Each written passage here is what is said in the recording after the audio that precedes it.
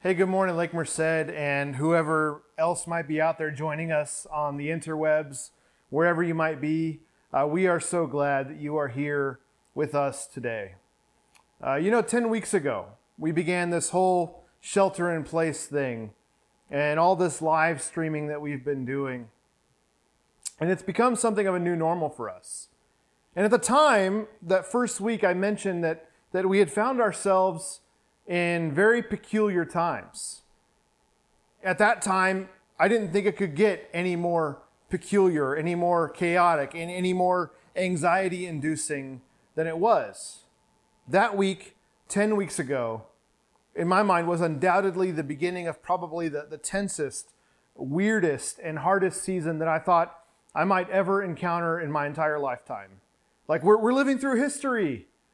Something we were all saying, and we were. But we had no idea what was to come. I mean, I'm here to tell you, this last week was not just peculiar. This last week was tragic.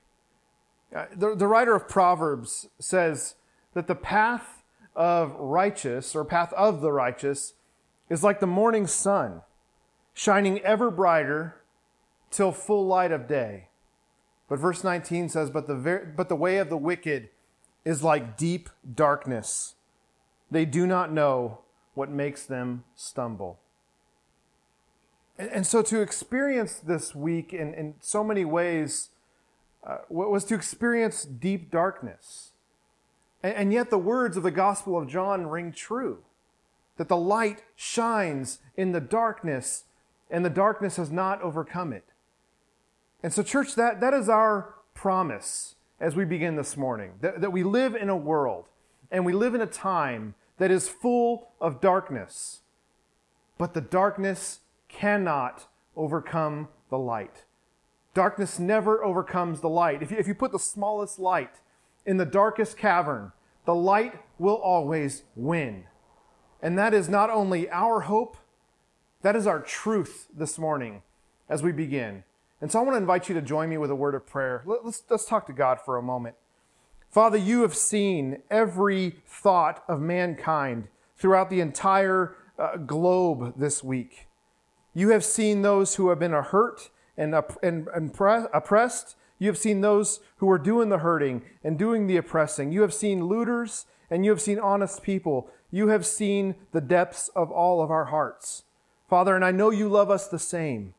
But right now, we are a people who are hurting. We are a people in anguish. We are a people who are overwhelmed by the sheer magnitude of all that is broken right now in this world. And this morning, as we stop and we still ourselves to be in your presence, Lord, we ask that you would be here. We ask that your Holy Spirit would be with us, that you would speak through me and give us ears to hear the truth of your holy word. Father, change us this morning. Help us to change, to be a little bit more like Jesus in all that we do. We want to be like you. We want to give ourselves to you, and we want to praise your holy name. You are worthy of our praise, and we glorify you today. Help us to rest in you. Help us to give all of this over to you. We praise you in Jesus' name. Amen. This week we're continuing in our sermon series called Captive. And this series has been designed to look at the intersection between God's people of Judah 2,600 years ago, a people who are exiled, a people who are removed from their own homes and placed in captivity in a foreign land, and our reality, again, as a people of God who are exiled to our homes, who are held captive in our living rooms, held captive in our bedrooms, held captive in our backyards. And that even intensified this week as a lot of us had to deal with things like a curfew, right? It's something that we all have to deal with a little bit. And so when I sat down to plan this series, I really only anticipated dealing with the reality of a global pandemic and how that affects us as the church. And yet we find ourselves now in an epidemic of racism and violence and, in some cases, tyranny within a pandemic. And I find it so strange, even though I know strange isn't the right word here, that my plan to explore Daniel for this series has aligned with our world today. Because Daniel was only supposed to represent life in exile. Like what was it like to live as exiled people? Obedient to those who put us there and yet still faithful to God? That was the only question I really wanted to explore.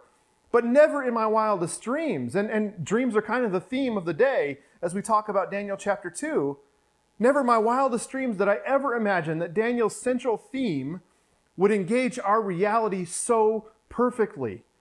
I mean, this is not an opportunistic text, but man, oh man, is it timely. And so last week as we began looking at the book of Daniel, we were introduced to 4 Jewish men.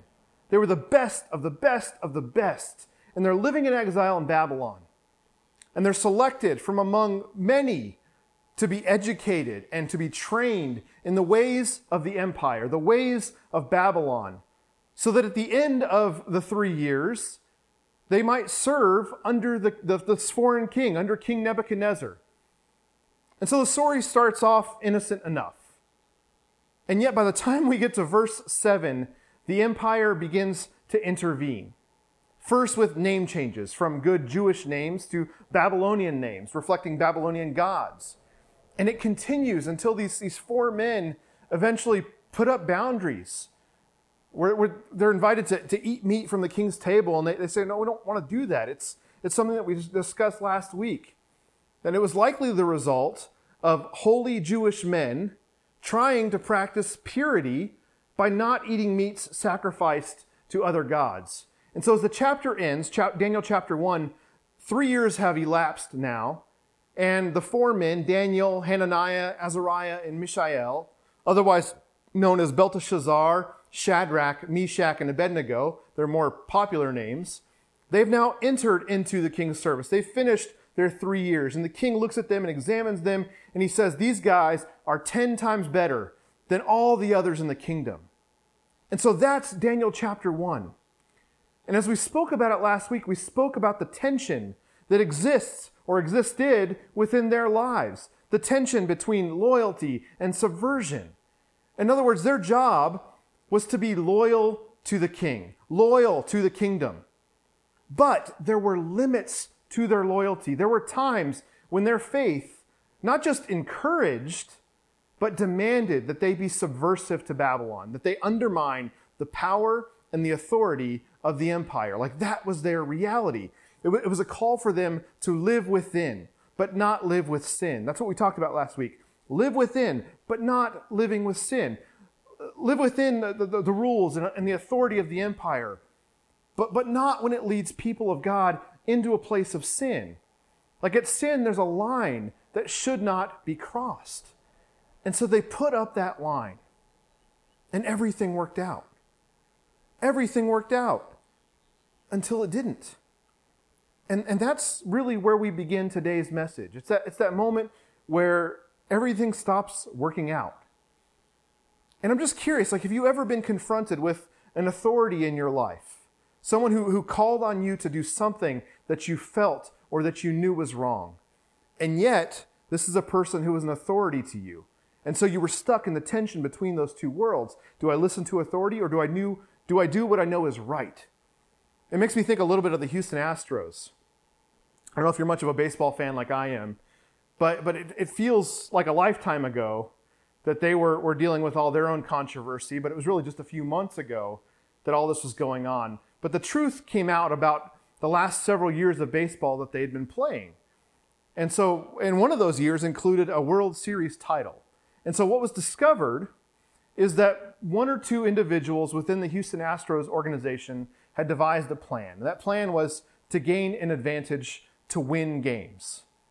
Their advantage was that they could watch the television in the tunnel off the dugout, and they could see the signs that the catcher was putting down. And depending on what the upcoming pitch was, or what it was going to be, they'd take a baseball bat in the tunnel and they'd bang a trash can that the batter could hear while he's up at the plate. And so if there was a bang, that meant that there was one kind of pitch that was coming. And if there wasn't a bang, that meant that there was some other kind of pitch that was coming. But as someone who used to play baseball a little bit, I mean, that information right there is really, really valuable. That's information that'll give you an incredible advantage that other teams who are playing against you don't get, because they don't get to know what kinds of pitches are coming at them. And so there's a world of difference in your timing between hitting something coming at you at 97 miles per hour and something coming at you hitting 75 miles an hour. You can do a lot with that kind of information, and that's exactly what they did. But that's not the most devastating thing. The most devastating part of all of this, I think, was not that one or two guys had an idea, but that dozens upon dozens of people knew about it, and they didn't stand up for what was right. They participated in it, or they turned a blind eye to it. Whatever it was, they chose the path of silence. And man, as we've learned, silence about injustice is a recipe for combustion. Like, it is going to blow up in your face eventually. And so some of you have experienced that reality, or at least some reality like it. And it's that reality that sets the stage for Daniel chapter 2 and Daniel chapter 3, which is where we're going to be this week. Now, for the sake of time, I'm not going to be reading Daniel chapter 2. But Daniel 2, in a nutshell, is about a dream. I mentioned that a few moments ago.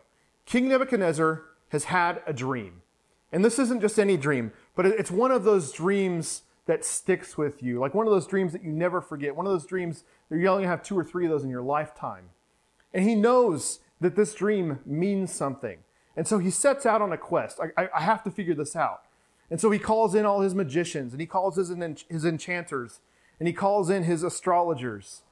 And he gives them each instructions. He basically says, hey, I want you guys to tell me what my dream meant. But there's a catch. I'm not going to tell you what my dream was. And if you don't get it right, I'm going to kill you. I mean, put yourself in their shoes. Like, how would you feel if someone said that to you? So they're panicked, right? Understandably so. And they reply back. They're like, there isn't a man on earth who can do what the king is asking. And so what does the king do? Man, he's Nebuchadnezzar. He just gets mad. And he has them killed anyway, right there on the spot. They're done with. Like, that's the kind of volatile leader that King Nebuchadnezzar is at this point in his life. One commentator described him with a multitude of terms. They said he was haunted, fearful, peremptory, tyrannical, violent, suspicious, unreasonable, malevolent, irascible. I don't even know what irascible means. That's not part of my vocabulary.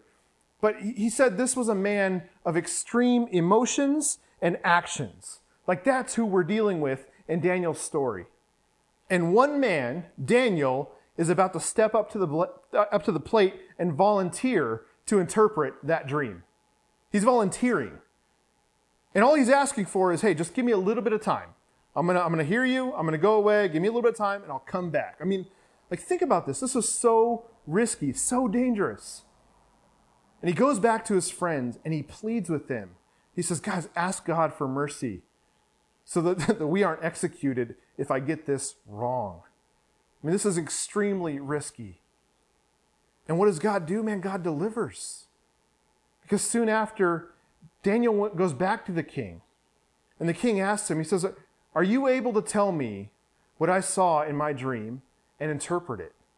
And Daniel hears him and he says, look, no wise man, no enchanter, no magician or diviner can explain to the king the mystery that he has asked about. But there is a God in heaven, a God who reveals mysteries, and he has shown King Nebuchadnezzar what will happen in days to come. And so as Daniel continues to speak, he tells about a dream of an enormous, dazzling statue. The head of the statue was pure gold. The chest and arms were made of silver. The belly and thighs were made of bronze. He said the legs were iron. And the feet, well, the feet were partly made of clay. And so as Daniel begins to explain how each of these precious metals depict a different kingdom of the earth, what each kingdom is a mystery. Except for Babylon. Babylon, we're told, is the head of gold. And Daniel's descriptions conclude with the fourth kingdom. A kingdom that we're told that smashes everything. But it's a kingdom with clay feet. And so it's not just strong, but it's also brittle. It's also fragile. And so the text says, and just as you saw the iron mixed with baked clay, so the people will be a mixture. and will not remain united any more than iron mixes with clay. Now, if you wanted to invent a narrative here, if you wanted to speculate about who that nation is, who that empire is that Daniel's talking about, man, there's a lot of creative license right here that one person can take. I mean, some people, you read commentators, some people are convinced that it's the Greek Empire. Others are convinced that this is the Roman Empire. Still others you read are convinced that this likely has some relationship to the United States. And so I don't want to get caught up in all that identifying which kingdom it is. So here's my response. I think the text leaves this ambiguous on purpose. In other words, we're not to try to force any empire into that mold. But I also don't want us to be quick to disregard it.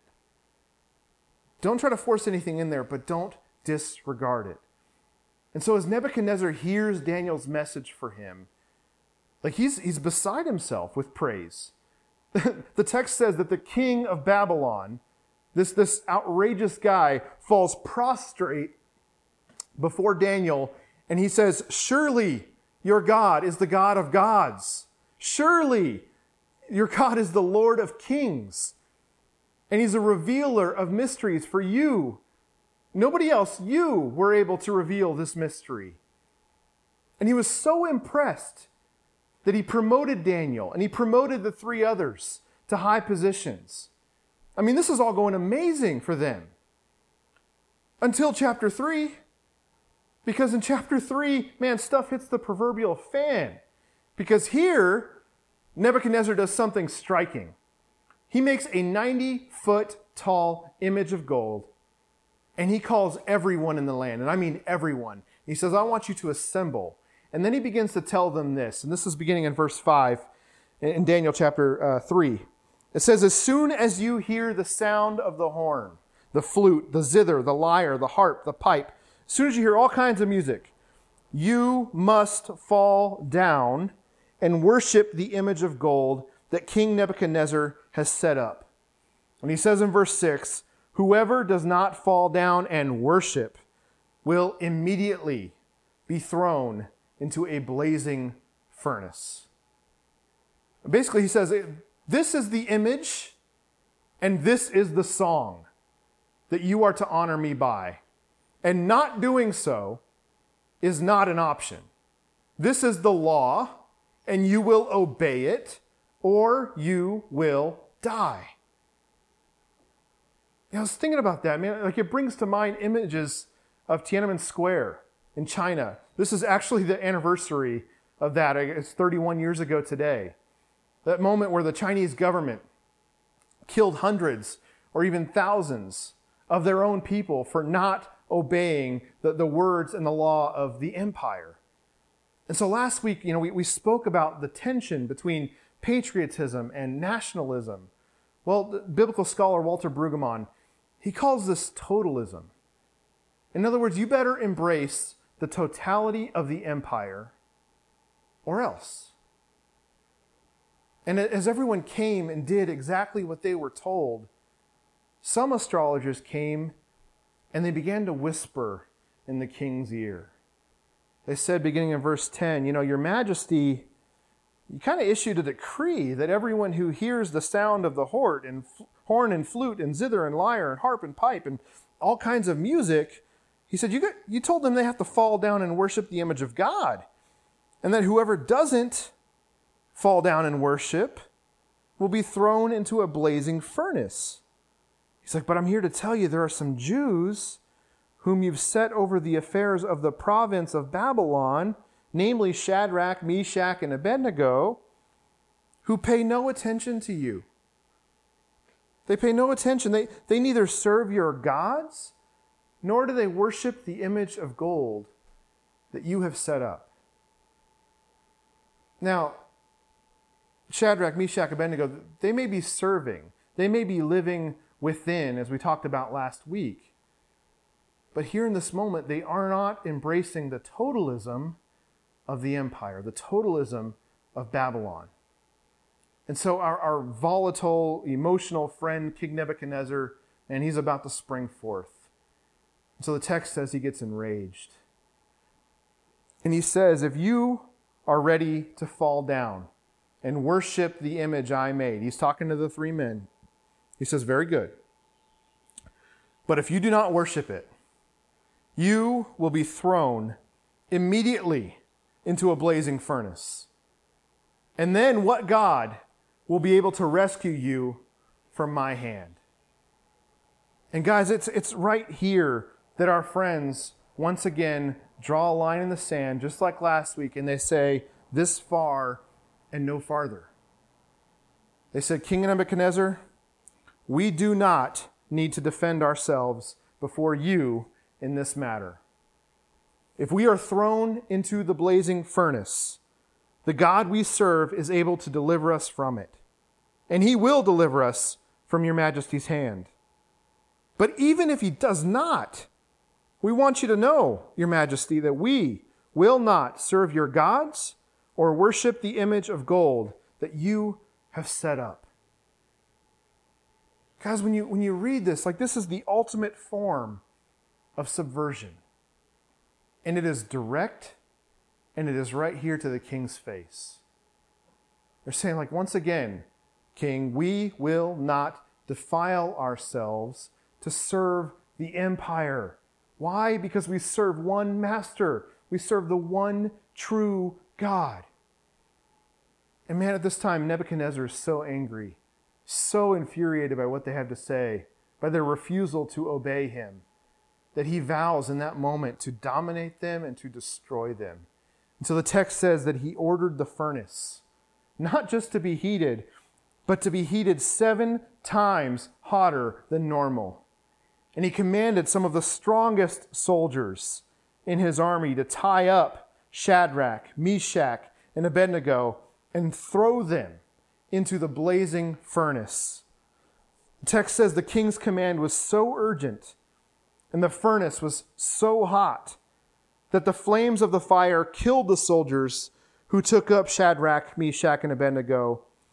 And these 3 men, firmly tied, fell into the blazing furnace. If you know this story at all, and there's a good chance you do, what happens next obviously doesn't surprise you, right?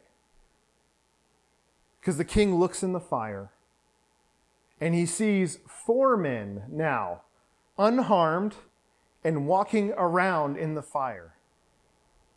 And he knows he only threw 3 men in there, but he's looking at 4 in there right now. And as he yelled for the men to come out from where they are, there's this beautiful moment of humility that comes forth from this raging, tyrannical king, where he says, man, praise be to the God of Shadrach, Meshach, and Abednego, who has sent his angel and rescued his servants. They trusted in him, and they defied the king's command, and were willing to give up their lives rather than serve or worship any god except their own God. And so he says in verse 29, therefore I decree that the people of any nation or language who say anything against the God of Shadrach, Meshach, and Abednego be cut into pieces and their houses be turned into piles of rubble, for no other God can save in this way.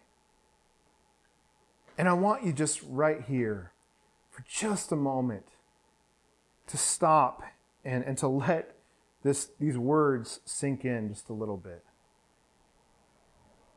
You know, it's easy to do, and we often do, get caught up in the miracles or the miracle of all that's happening right here.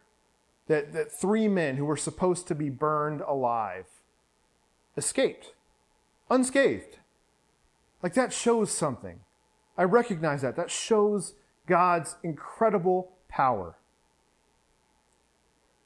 But before we get to any of that, we are compelled by this image and this vision of men who are once again resolved not to defile themselves before God by bowing to the empire. And so, friends, that is the central theme of Daniel's text. That is what it means to live within, but not live with sin. It's that commitment and that conviction not to defile themselves that invites the power of God into this moment. Brueggemann defines the word defile this way. He says defile means unclean, impure, profane, and therefore unable to make contact with God. I want you to think about this. Why did God rescue them? Why did God have their back right in this moment? I think it's because when they were confronted with which master they would serve, they chose to put their hope and their well-being not in the hands of the ruler right in front of them, not in the empire that they lived in, but in the hands of an almighty God. Guys, defilement is still at the core of this story. And these are 3 men or 4 men who are resolved not to defile themselves. And so it's that theme that I want to grab onto here for just a moment, because you have to be mindful of who these men are. These are faithful men. These are practicing Jewish men. These are men of Leviticus. They're men of that book of the Bible that we all like to pretend isn't there because it's so repetitive and so boring and so confusing and so weird and just hard to read. And yet it's there, and it's profound. Like it's an entire book on how not to defile oneself, on how to be pure, on how to be holy. You look at Leviticus 19, like before God ever says anything about loving one's neighbor as oneself, right? The second greatest commandment in Scripture, before he talks about that at all, in verse 34, the chapter of Leviticus 19 begins with God's very first words to his nation of people. And what does he say in this moment? He says, "Be holy, because I, the Lord your God, am holy." In other words, he says, be a peculiar people. Be set apart people. Be holy because I am holy. That's what all the food laws, that's what all the cleanliness laws were all about. They're about holiness, godlike holiness. But as the time goes on and purity and commitment to cleanliness and law obedience, all that stuff, as time goes on, that itself becomes an idol. And by the time Jesus walks on the earth 600 years later, he begins to look at these Jewish men who are following him, and he says in verse 7, he says, "Are you so dull? Don't you see that nothing that enters a person from the outside can defile them?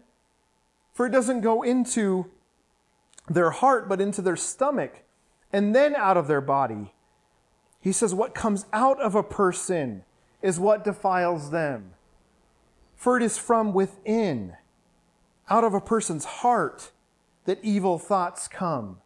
Sexual immorality, theft, murder, adultery, greed, malice, deceit, lewdness, envy, slander, arrogance, and folly.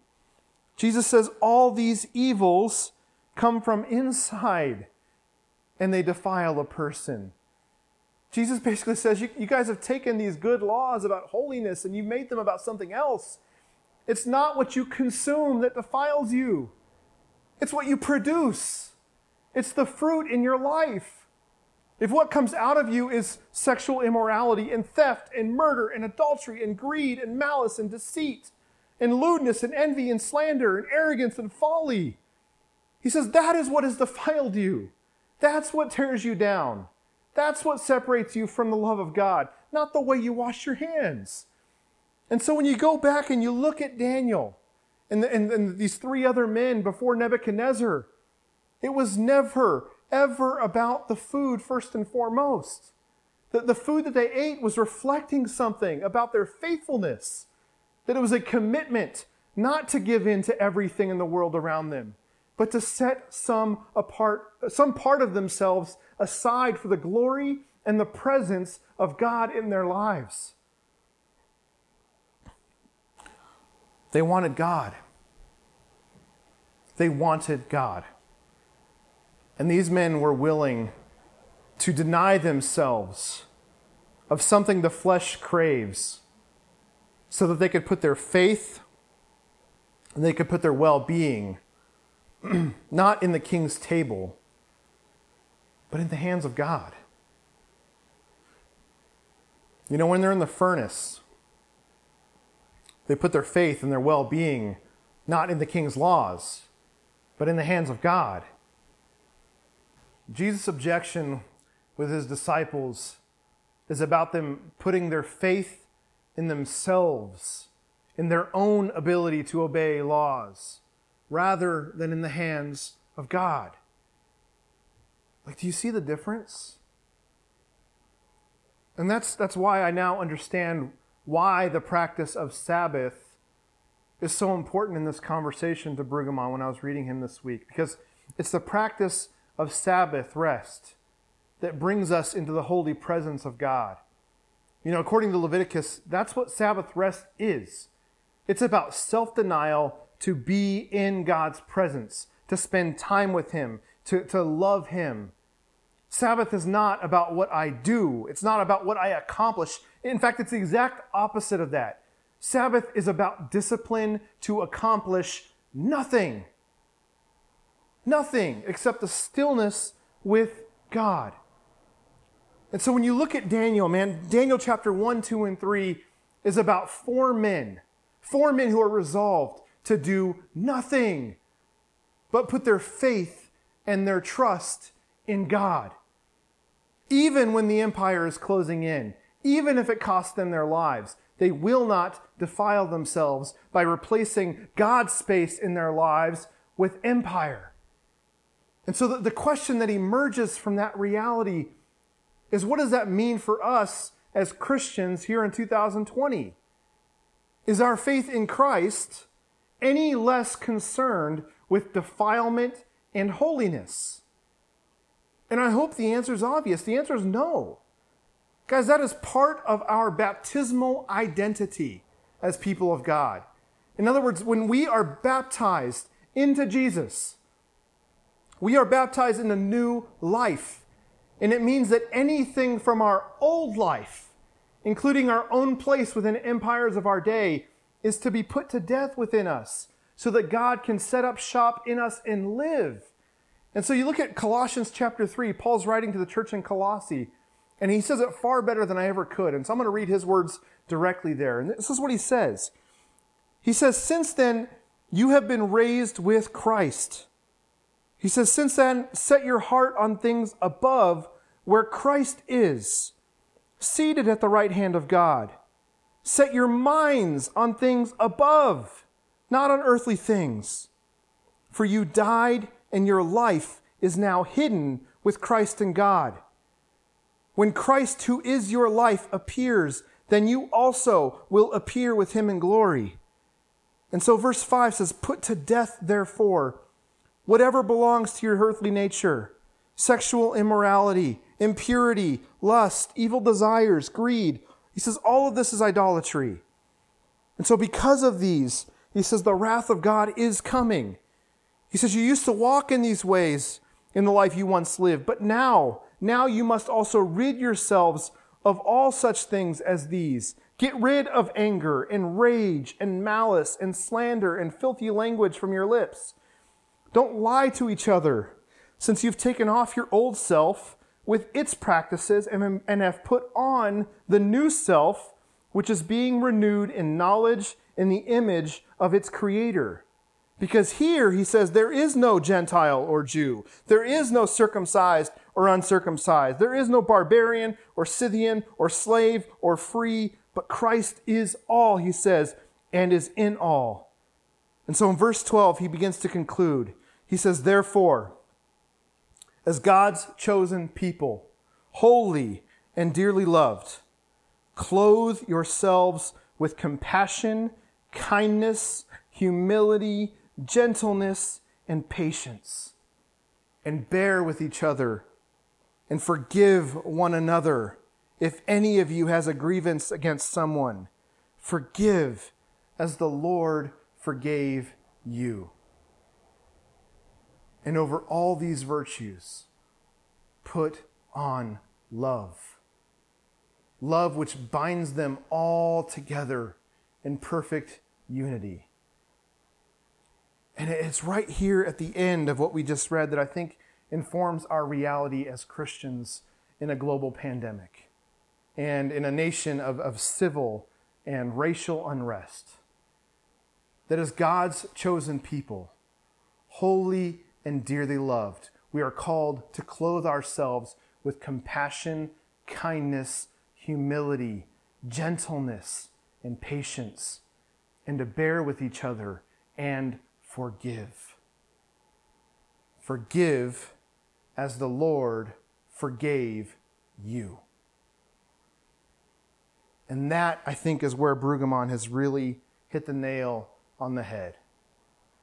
Because for him, he says forgiveness is the single greatest differentiator between the tension of our lives as people in this world but not of this world, or as people in an empire but not of empire.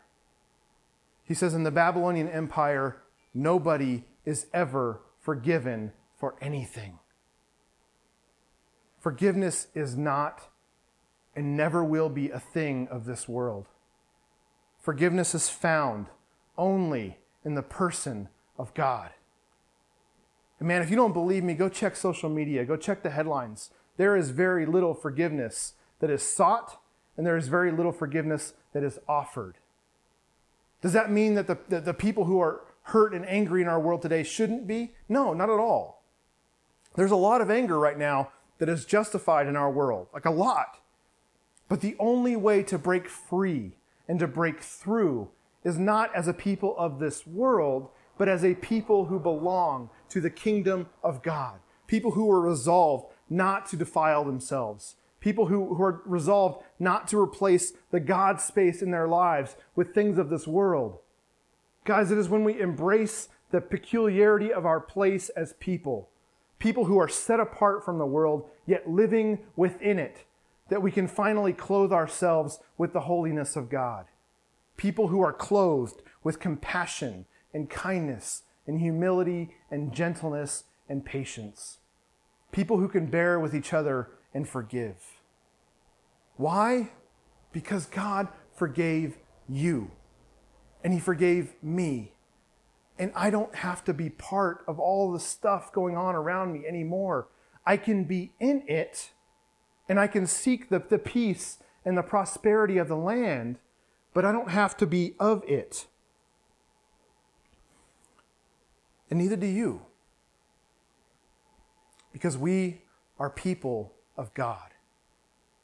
And that is where we put our faith. That is where we are resolved not to be defiled. Guys, the path to holiness was paved with forgiveness. If there was like a sermon in a sentence right there, one basic line that I hope you take from this entire message today, it's that. The path to holiness was paved with forgiveness. Guys, in Christ, we are a holy people because we are a forgiven people. And in Christ, we are a forgiving people because we are a holy people. We are God's people. And that means that whatever trials we face in this life, we don't bow to them. That when the furnace rages hot and when everything around us is in utter chaos and in total unrest, we clothe ourselves with compassion and kindness and humility and gentleness and patience. That is the way of a holy people. The path to holiness was paved with forgiveness. And so, friends, I want to invite you to step out of all the stress, all the things that are engulfing our lives right now, and step into the forgiveness of God. Like, I know these are dark times. And I know there's a lot of things to be tempted, to be worried about, and to be angry about. But John chapter 1 reminds us that in the midst of a dark world, Jesus came into it as the true light, and He gave light to all mankind, so that while the world remains in darkness, believers in Jesus have true light. And John 3:17 says, "For God did not send His Son into the world to condemn the world." That's not why Jesus came. He came to save the world through Him. And so whoever you are, wherever you are right now, I want you to know that God wants to save you. God wants to rescue you. He wants to give you light in all the dark places that surround. And I want to invite you into that this morning. If you are ready to leave this world and you are ready to leave its troubles behind, then I want to invite you to receive Jesus today. It starts with one simple email. You can send an email to questions@lakemercedchurch.com, and we will walk you through what it means or what it looks like to receive Jesus into your life. It starts with forgiveness. Jesus forgives. And so the path to holiness was paved with forgiveness. Friends, that's our prayer for you. Our prayer is that you will leave this world behind and that you will seek that path, because Jesus promises that anyone who seeks will find him if you seek with your whole heart. Friends, wherever you are, seek him with your whole heart. Write that email to us with your whole heart. I pray that you will.